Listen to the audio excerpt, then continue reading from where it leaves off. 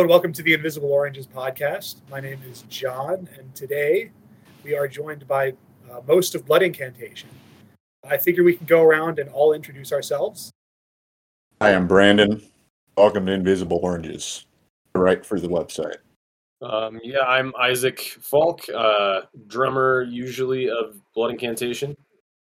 I'm Jeff Barrett, bass formerly in Blood Incantation. Now this record plays a couple different things. I'm Paul Riedel. I play guitar and vocals in Blood Incantation. And you guys say like usually because this new album is very different than your other output as Blood Incantation anyway. So I was curious if we can kind of dive into Time Wave Zero and why exactly you decided to take these ambient elements that were in your music before and made an entire album in that style. Well, it's pretty straightforward, to be honest. We play cosmic death metal, and you can't really be very cosmic unless you make cosmic music. We got stickers that say cosmic music for cosmic people on them.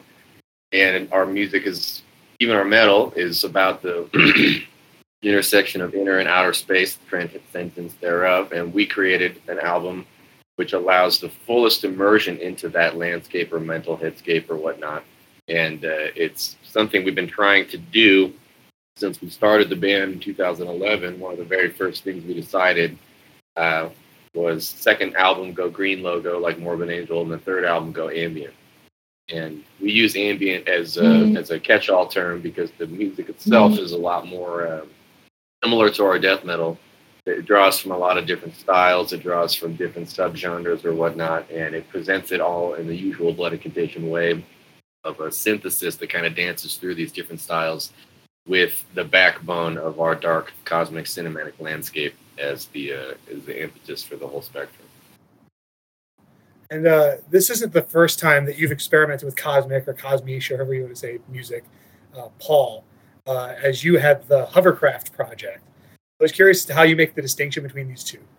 Same way you make a distinction between a death metal band and a death doom band, or a technical band and a funeral doom band, or a punk band and a ska band. You know, the idea that something is going to have a similarity to another band, like, you know, when people say, for instance, just with our bands, they'll be like, here comes the Blood Incantation, and people on Metal Archives are like, this sounds like Spectral Voice. Or they'll get a Wayfarer record and be like, this sounds like Stormkeep. You know, they just put it together because they see it on the screen. You know, it doesn't actually have any relevance to each other besides the personnel. And, you know, if everything using synthesizers is going to be in the same spectrum, then Cannibal Corpse and the Beatles are the same genre because they both play electric guitars and drums. So it's really quite a reductive term. Sure. Just to be like, this is ambient or it's not, or death metal or whatnot. You know, we all love prog rock, stuff like Tangerine Dream, you know, people like John Carpenter. You know, that was what we started this band. When Isaac and I first met, we were like, oh yeah, you like this sick cult death metal shit too. And you also like really crazy music like Gong or Klaus Schultz or Armand Duel or Popol Vuh or all these weird Kraut and Spike and prog bands. And that's informed our songwriting. It's informed our aesthetic. We have lyrical or layout references to these bands since 2011. And it's all part of the greater canon of what Blood Incantation is, which is not just a death metal band. You know what I mean? Even the death metal we play is not just straight death metal, even though the fact that it's crazy makes it more death metal than people who try to play four on the floor, verse, chorus, I'm in a sewer and I've never killed anybody, you know, whatever these kids are into these days. We've always said that our band is basically a 70s death metal band. Like, we've always kind of had that idea that we are, our lineage is also within the prog, you know, psychedelic vein. I mean, that's been the case even since the beginning. And like Paul said, that's something that's driven the band from the very beginning. So it was a logical continuation for us to explore that Kraut, prog, ambient, whatever you want to call it, progressive electronic music that we're already, you know, very much familiar with and have already integrated into our albums. The integration has been a deliberate process where, you know, starting from our first demo, man, the first studio recorded sound of Blood Incantation that anybody on the internet could claim to have heard is a singing bowl and a synthesizer oscillating, a little percolating up and then starting the interdimensional extinction demo. That was recorded in 2013. So we already had singing bowls, acoustic guitars, analog synthesizers. You know what I mean? So it's really not out of character at all. It's the most Blood Incantation record, not only because it's the pinnacle of the concept of this cosmic inner space, outer space, metaphysical conspiracy, what have you, and it's also the first one where all four of us had a equal say in what the music sounds like. It's the most collaborative Blood Incantation record. It's got everyone's most involvement in the writing and behind the scenes and the production and performance of the layout. It's literally the Blood Incantation record. You know, we make death metal because it's sick and we like death metal. But what represents Blood Incantation is a record like Time Wave Zero. What we've intended to do the entire time has not been to just crush all these other bands with sicker riffs and more tours, but to make something that makes an actual impact on the mental, spiritual, psychedelic, emotional landscape of these metalheads or the metal people, the 21st century, whatever we're in right now, simulation or whatever scene you want to reference. The only way to stand out for us is to be truest to ourselves, and Time Wave Zero is all four of us just being like, this is what we want to do. That said, we will still play death metal. We're going to go play some in a few weeks. So it's like, we're going to still make metal music. It's going to be crazier next time. Even people think that we topped out with Hidden History. The next record's going to be like Hidden History on 45, dropping DMT in a fucking 70s Prague planetarium wormhole. People are not ready. They weren't ready for the last two records we put out. They're not ready for the ambient one, and they're certainly not ready for when we put them together on purpose. You think that combination of influences from outside of death metal and from before death metal is something that is particularly lacking in the modern scene, where people just are using fourth generation Cannibal Corpse riffs instead of looking to what came before or what came outside? Personally, yeah. We talk about that all the time, man. One of the things that sets all legendary musicians of any genre apart in history is they all listen to a diverse array of music. And one thing that has always inhibited a certain strain of death metal people and music, even since the 90s, is this dependency on this little microcosm of what is acceptable or cool. And, you could... Everybody like, Trey and Chuck and Luke LeMay, all these guys making crazy genre-defining transcendental death metal, all are adamant about transcending the limitations of the death metal aesthetic and being, just pure metal, pure music, crazy cosmic expression of consciousness and whatnot. And, that goes for, people in punk bands that, the best punk bands are made by people who don't only listen to punk. The best death metal bands are made by people who don't only listen to death metal. In fact, I would honestly be a little surprised or disappointed in myself if I had any death metal records in here that were made by four people who only listen to death metal. I kind of try to avoid that because that's what's all over the internet and bothering people at shows for 7 bands in a row. It's like, we just want to make music that is personal and distinctive and interesting for us to listen to as fans. You know what I mean? We don't care about being cool. We don't care if some dude... Now we're on Discord, so they're always on here hiding from us, talking their shit. Now we're in it. We're in the Discord right now. We don't care if they're here or not. Yeah, I mean, the reason why the band started in the first place is because we liked weirder bands. I mean, that was the whole thing, is that Paul and I, and then, of course, Jeff and Morris, we all four of us are fans of metal bands that are not just a metal band. I mean, of course, I still love, classic regular metal bands, but like, I would say my favorite bands are always the bands that transcend whatever genre they came out of. Opeth being a prime example. Of course, now maybe not. I'm not as big of a fan of their last few records, but as a band just in their trajectory, I would say that's like a great example of a band that like even their first recordings were weird. No demo. They did no demo. They got signed to Candlelight off a rehearsal. Yeah.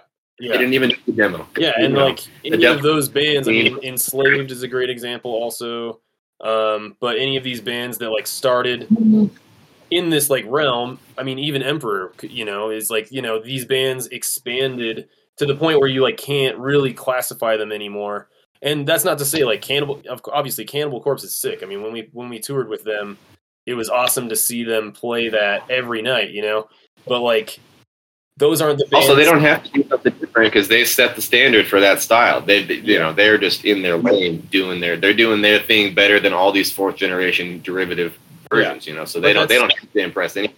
That's not to say that, like, you know, we don't like that stuff, but what brought us together was the appreciation, and especially going back to the 70s, all of these like progressive bands that the only reason why these things all got lumped under the name progressive rock is because they were all expanding what rock was in different ways. I mean, they're all so different. You know, there's like everything from Magma to, you know, you got Gentle Giant or Can. You know, all those three things sound completely different. So it's not to say that progressive music, just like any other kind of music, it's like the genre doesn't define it. It's the bands that define what they are, you know.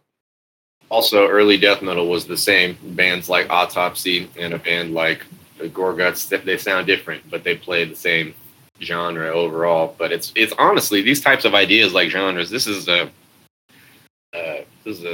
factory-made invention. These things don't actually exist. You know what I mean? There isn't some little made by journalists. You know, no offense, but yeah, no offense to these journalists out there, but they're always trying to compartmentalize things, and the innate artistic impulse that creates transcendental art is inherently out of a bound of a genre or a box or a marketing label or a demographic or whatever they want. But, you know, marketability, profit, everyone's got rent to pay. You got to put things in boxes. You got to say it's this or that. You know, incidentally, the hype sticker for Time Wave Zero does not actually say, oh, here's an ambient record or here's an experimental record or here's a yada yada. It just says, what does it say? Analog psychedelia. Yeah, you know, and for fans of three totally different sounding bands, you know what I mean? I think it says Tangerine Dream, Popol Vuh, and Dead Can Dance, you know. And even though Popol Vuh and Tangerine Dream are both krautrock bands, they sound totally opposite. They don't occupy the same sphere except for that heady, progressive, transcendental place. One is predominantly acoustic, one is entirely electronic, you know, and yet they're both kraut. So in the same sense, Blood Incantation, while putting out a non-death metal record, is actually being more death metal than people who only listen to death metal putting out just another death metal record. So how do you feel about the idea of expectations for this record? Because people are expecting a metal record, like an actual metal record. No, they're not. We've been telling people for years. They're not. If they're expecting it, this person's got no ear to the floor, no finger on the pulse, no social media, which is good on you. You know, that's probably an enjoyable lifestyle. But we've been telling people that our next record is going to be ambient since before our last record came out. And during the interview cycle for Hidden History, Isaac and I did fucking 200 interviews where most of them we said, and our next record, because, you know, as soon as the record drops, the day after, it's old news. Again, no offense to these journalists, but it's old news in the media. So they're like, you dropped a brand new death metal record, and like, when's your next record? And just like, bro, you're asking me about a record that came out 26 hours ago, you know? But same way, we were telling everybody now, it's been 3 calendar years just since that record. So, you know, telling people the ambient record comes as a palate cleanser. Maybe they think that we're trolling them or joking around, but it's like, no, we literally put this in front of you for you to understand that we're telling you the truth. It's coming out, and now it's about to come out. And the expectations for it, people who are expecting a death metal record, I expect them to be a little more scrutinizing and utilize a little more discernment in their internet activities so that they could have seen this very clearly, obviously anticipated thing coming from 3 or 4 years away. You know, I mean, going back to when we were first talking about this, we talked to our record label, Century Media, and they warned us about the marketability of an ambient record because apparently one of their A&R people convinced Samael to do an ambient record, and Samael put that record out and it bombed, I guess, really, really badly. And so Century Media... Isn't it also like industrial electronic stuff? Yeah, so Century Media was like very hesitant when we told them about this, and they told us, well, let's just market it as an EP, and we were like, okay, whatever, that's fine. Yeah, we had to modify our contract for a separate agreement for the EP as to distinguish it from our third record. And then when they finally heard the full album, they told us, oh guys, this is like, maybe this should be an LP. Like this is like really as good as an album. We call it an album. It's really cinematic, and we're like, no. I mean, I understand where they were coming from. It makes sense, but at the same time, it's like, yeah, when you finally hear it, it is an album. It's not, But to us, it is also kind of funny to just release an EP that has longer tracks and a longer running time than any of our albums.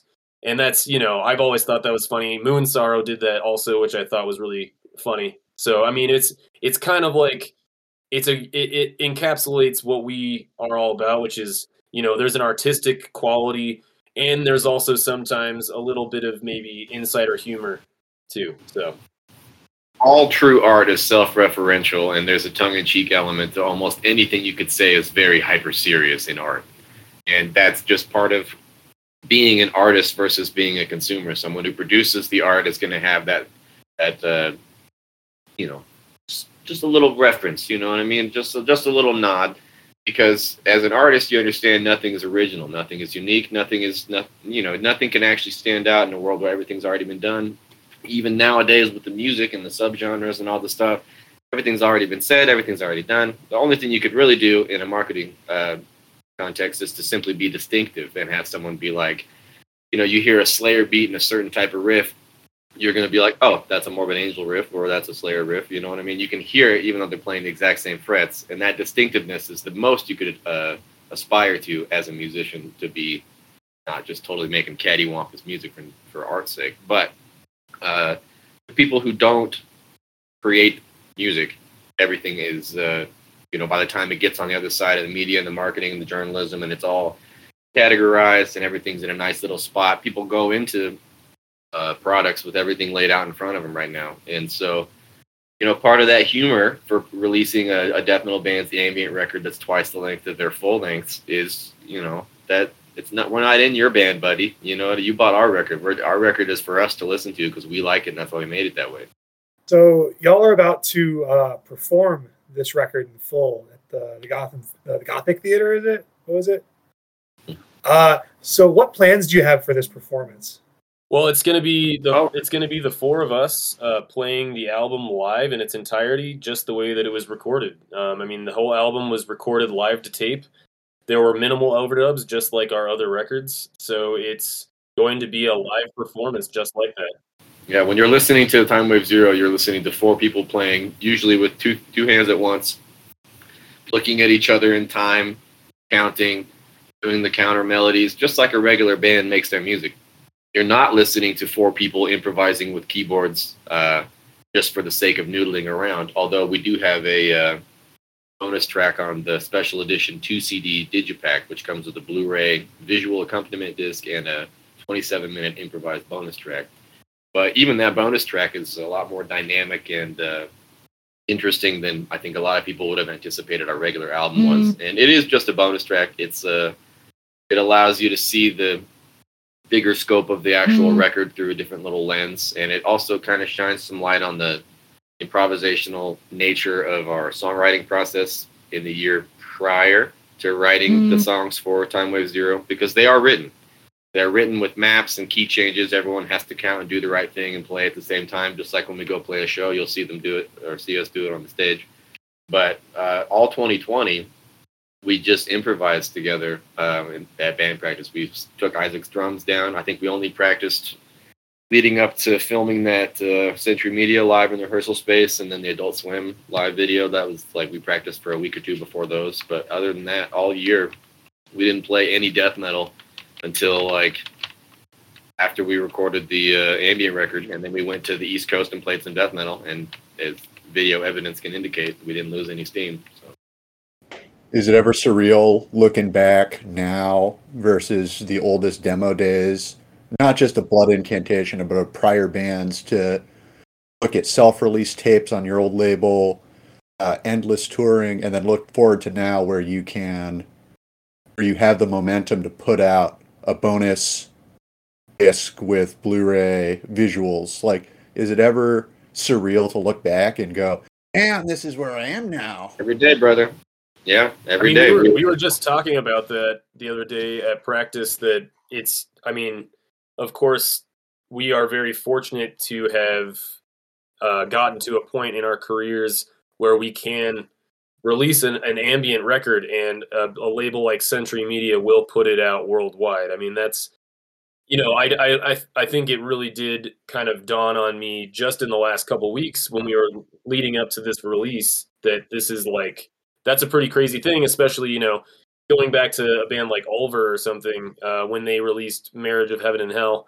And I can only imagine, Hell, it would have been awesome. just the kind of craziness of putting that album out, which, I really like that, but I know a lot of people hate that album. So I definitely understand that there will be people that will just be like, what the hell is this band doing? But for us, it's just, this makes the most sense. And it really is like this is the only thing that we could do right now. Like, it makes the most sense for us. So. Just saying that Ulver's The Marriage of Heaven and Hell is an incredible album, and people who hate it just haven't really listened to it yet. And I think that's going to be the case. Thanks, man. Yeah, no, I think that's going to be the case with people who are original naysayers for Time Wave Zero. They weren't expecting it, even though it was something that was out there. Like, we're going to do this thing. Oh, brother, we've invented an entire subgenre of person. There's people out there that define their whole personality on being like, I don't eat pizza, or I don't like noodles, or whatever. I never seen this show. I don't ever went to the whatever. They have to have this contrarian nature, and now there's a whole subgenre of dudes out there that are like, oh, I never liked Blood Incantation because I'm the real one. I'm the sick guy. Mom, turn that down. But I hate that band. So it's like whatever they're off to. We literally couldn't care less. When we started the band in 2011. The bands, we were like, we want to combine these 6 or 7 ideas and play it in the framework of these 3 or 4 styles. Nobody cared, man. In 2011, records like Obscura and Erosion of Sanity, Formulas Fatal to the Flesh, these records had never been put on vinyl. Nobody cared. And, you could buy an OG Formulas tour shirt for $11, 2 bids in 2011. Nobody cared. You could buy a 80s Morbid Angel shirt for a whopping $30 in 2011 and 12 because nobody cared. And you could buy an 80s NJ Series BC Rich Ironbird for $250. You could buy 6 or 7 of them. Nobody cared. Now, we've perturbed the continuum of the contemporary metal landscape so sufficiently that not only are all of these things hundreds of dollars more, but there's these guys walking around that are like, oh, well, I know the secret. This band sucks. And it's like, yeah, man. That's why your band made the price of the shit that you play more expensive. You're right. I'm sorry, man. So we like weird stuff like Stargazer, Lycathia Flame, Later Gorguts, Superation, this weird band called Absorbed from Spain. A lot of weird demo bands, obviously Time Ghoul and stuff like that. But really, the thing that we were like noticing was so lacking in the death metal community in 2011 was just sick death metal. Like, I like it, in 2009, we actually talk about this all the time in practice, but in 2009, 6 to 9 was when the first relevant modern death metal bands like Necros Christos, Dead Congregation, Grave Miasma, Cruciamentum, these bands were all putting out their demos and EPs in the early, late 2000s. Yeah, Dead Con. And while I love all of those bands and those records, we can't play that type of music. That shit's too heavy, too brutal, too dark. And when that came out, it was totally flying in the face of the prevailing tech death industry and these like deathcore people thinking they play technical death metal, slam becoming like a weird ironic joke. All this stuff was just so corny. And this is pre HM2 revival. This is like that was like 2009 and on. And so when I have an HM2 pedal, obviously, but I've never used it on a death metal record because that's not cool, man. And that sound was cool in Nihilist's second demo, you know what I mean? And there's some nice Sunlight recordings and stuff like that, but we were never ever going to be like, this is what we need to do. We need to play, what at the time was not even called old school death metal. It was just old style or whatever, death metal, classic death metal. But specifically to us, nobody was playing Morbid Angel style death metal, dude. Nobody. And nobody was playing the Gorguts twisting, insane, infernal riffs. Nobody was playing death harmonies except for like weird techie shred deathcore people. It was like there was nobody just playing sick 90s death metal. Nobody liked 1993 Everybody wanted to play new metal, tech death, slam, whatever it was. And then, thank God, bands like Dead Con and Necros Christos and Cruciamentum and Grave Miasma came out with these amazing demos and EPs and reignited the landscape for people to be like, oh, I like dark, brutal fucking death metal. You know what I mean? I don't need like techie, slammy, crazy stuff, and I don't need exceedingly derivative HM2 whatever, you know? And when we started, man, it was a barren landscape, you know, especially when we booked our first tour, even as recently as 2015, finding the types of bands to play with. Like you could only play with a couple death metal bands on your tour. You know what I mean? You could play with, you know, some death metal bands, I'm sure, but you couldn't be playing with any sick death metal bands. Whereas nowadays you could play, you know, all your friends are in cool bands. There's death metal bands in every city, death metal scene in every city. Totally great. You can go to a show. And, you know, it used to be like if you saw a dude in a Left Hand Path shirt on the street, you'd chat him up and be like, whoa, you like that classic shit. But now, you know, you see a guy in a death metal shirt on TV, you cross the street, and you're like, I don't want to talk to you about this, man. You know? Well, and this just made me think. I was thinking about this the other day, that when I went to Maryland Death Fest in 2012, we jokingly called it Maryland Doom Fest because it was like Electric Wizard and Godflesh. And, you know, I mean, those bands are fine, but it was just funny because in 2012, you know, a year after we started the band, Maryland Death Fest was barely a death fest. Like, you know, it was mostly stoner doom, some black metal. You know, there were a couple death metal bands. Like, I think even Morgion, I was wanting to see that band, but they dropped off, I think. But, you know, just at that time, death metal wasn't cool. Even Maryland Death Fest with death in the name wasn't headlining death metal bands, you know. And now, of course, this year, Maryland Death Fest lineup is just like every sick band, you know, because everybody wants to see those bands now. But at the time, actually, I think in 2012, Morbid Angel was playing, and I remember hearing a rumor that Maryland Death Fest required them not to play anything off of Elude in order to play the festival. Colorado on the Elude tour in 2011, or maybe it was 12 actually. I was working at a record store with my buddy, and I was like, dude, you're going to go see Morbid Angel? And he's like, yeah, I mean, the new album is terrible, but I got to go support. And I was like, dude, I am not going to see Morbid Angel play Elude for $30. I will never do that in my life. I bet that show was very radical. And because the record sucks so bad, they played only fucking first 2-3 album stuff and then some demo stuff. They did. That's when they did the. I think that was the Covenant tour, wasn't it? No, that was 13, man. This was the one they toured with Grave, doing Into the Grave. Yeah. But they didn't even play it on that tour because it sucks so hard. Well, I know Jamie from Wayfarer and Stormkeep was telling me that he went to Partizan right after that album came out, and they sound checked the snare from Radicult.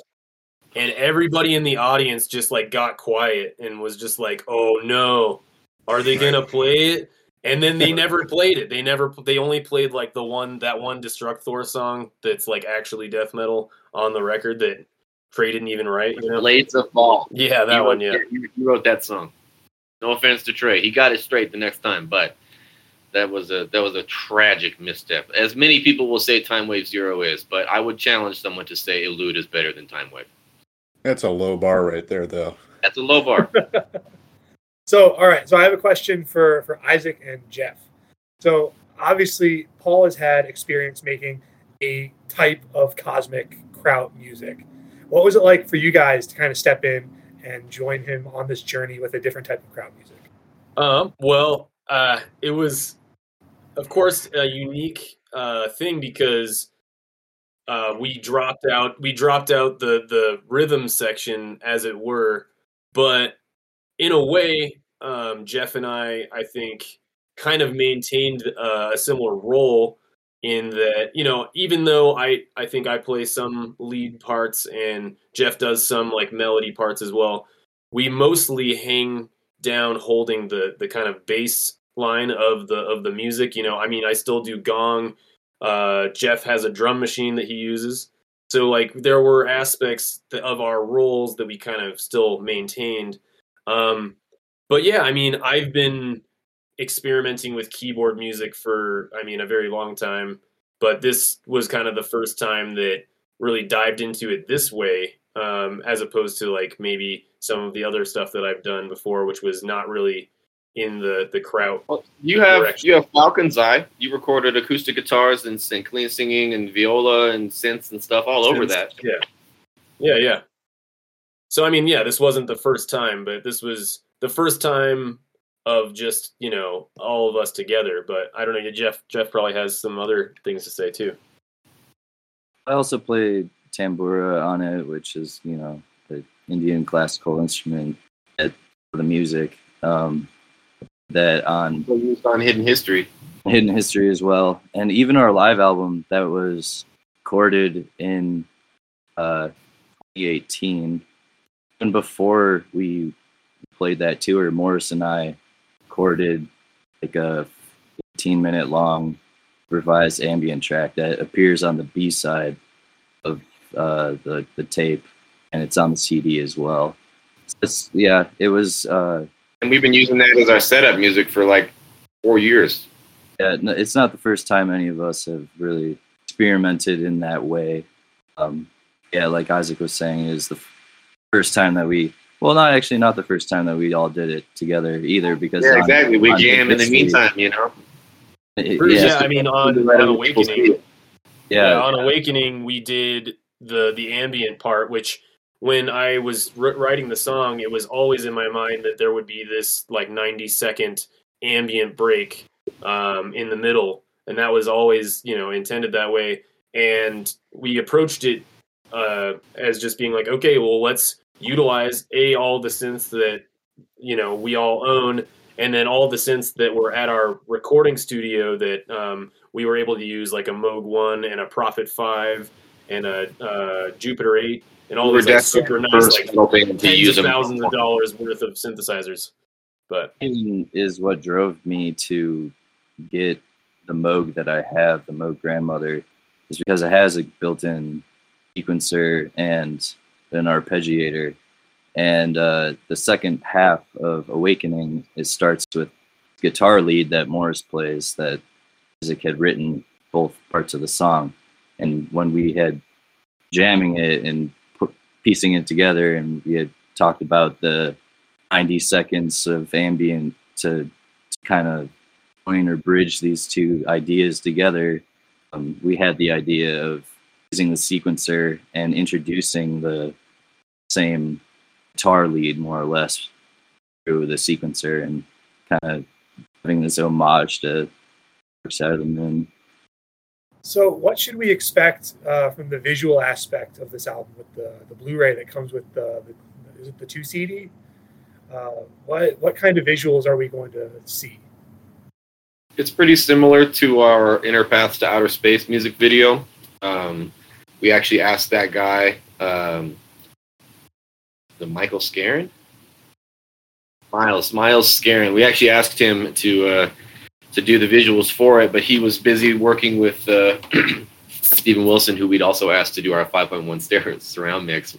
They were both working on the new Porcupine Tree, so he couldn't do it. So they recommended this Wayne Joyner guy who's worked for like Dream Theater and John Anderson from Yes and some other pretty huge people like Kansas and big name guys. And he does it all in Unreal Engine, and it looks like a VR type of video, like Inner Paths. And, you know, the Inner Paths video is kind of a large amount of space compacted into a short song, whereas the Time Wave Zero visuals are a lot more expanded pacing of that type of landscape. So you're going to be, you know, you're on alien planets, you're in space, you're going through crazy fallen temples from millennia past with crazy life forms and biology encrusted in the frozen sediment. You're going through stargates, you're going through portals, you're going to other planets, you're going through space. It's like, honestly, it looks like if you were in a planetarium, which is exactly what we were trying to make it look like.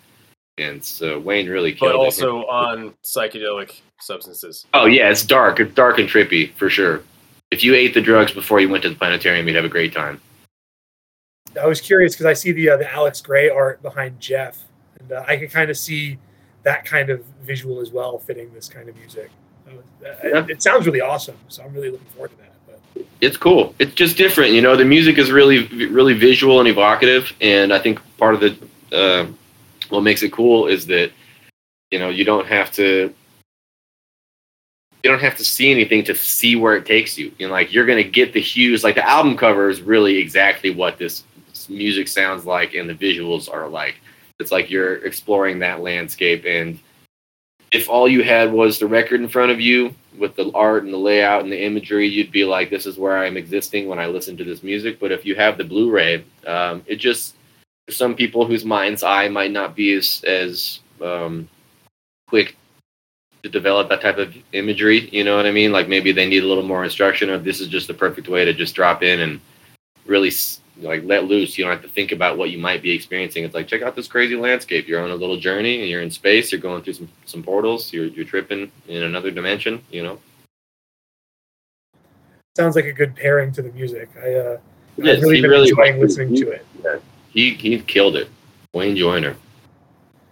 So I have one big question for you that's kind of been mulling in my mind as we've been talking.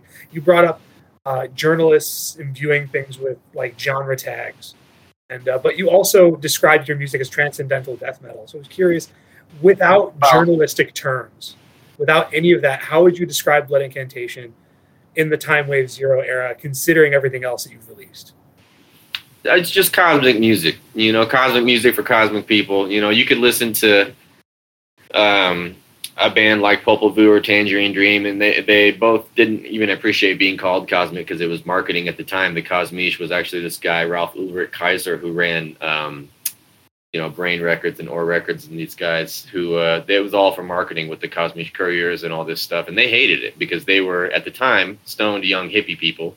And then they were trying to intellectualize their philosophical approach and be taken a little more seriously. So they felt that the cosmic term was actually strapping them back down to just, oh yeah, we're on acid with Timothy Leary improvising in a studio in Switzerland, which is exactly what Asherah Temple was doing. But once they get out of that mode, they're like, I'm not a stoned teenager anymore. I'm 24. You know what I mean? So they wanted to be more serious, but we totally embraced the cosmic nomenclature, I guess, or whatever moniker. Yeah. People, you know, that we did, yeah. I would like to think that in the future, you know, people will look at what we do as a band and they'll just say it's Blood Incantation. You know, it's that's the sound. You know, people say, it's like, how do you classify Ulver? You know, it's like, yeah, you'll say that's a black metal record, but even Bergtat is like it's already not even just a strictly black metal record. You know, and so same thing with like a band like Tool or Opeth or Porcupine Tree or you know, Sun or something. You know, it's just like these bands that are like have reached a level where the genre, you know, yeah, you'll be like, okay, that album's more this or this album's more this, but it's just when you hear the name, you think, okay, that's what that sounds like. And so in the whole spectrum, you're like, you have to consider the whole spectrum when you hear a band's name like that. And that's what we've wanted to do since we started. Is there's too many death metal bands. Every sick death metal record was already made, and you know, we just wanted to take little elements of each of those, put them together in the most streamlined way that pleased us as the listeners the most. And then we did the same approach for this ambient record. It's got, you know, dark electronic prog, analog psychedelia. It's got drone. It's got dark ambient. It's got world music. It's got neoclassical chamber ambient music. It's got krautrock. You know, it's just like Blood Incantation's metal records in that it's not simply a death metal record or an ambient record.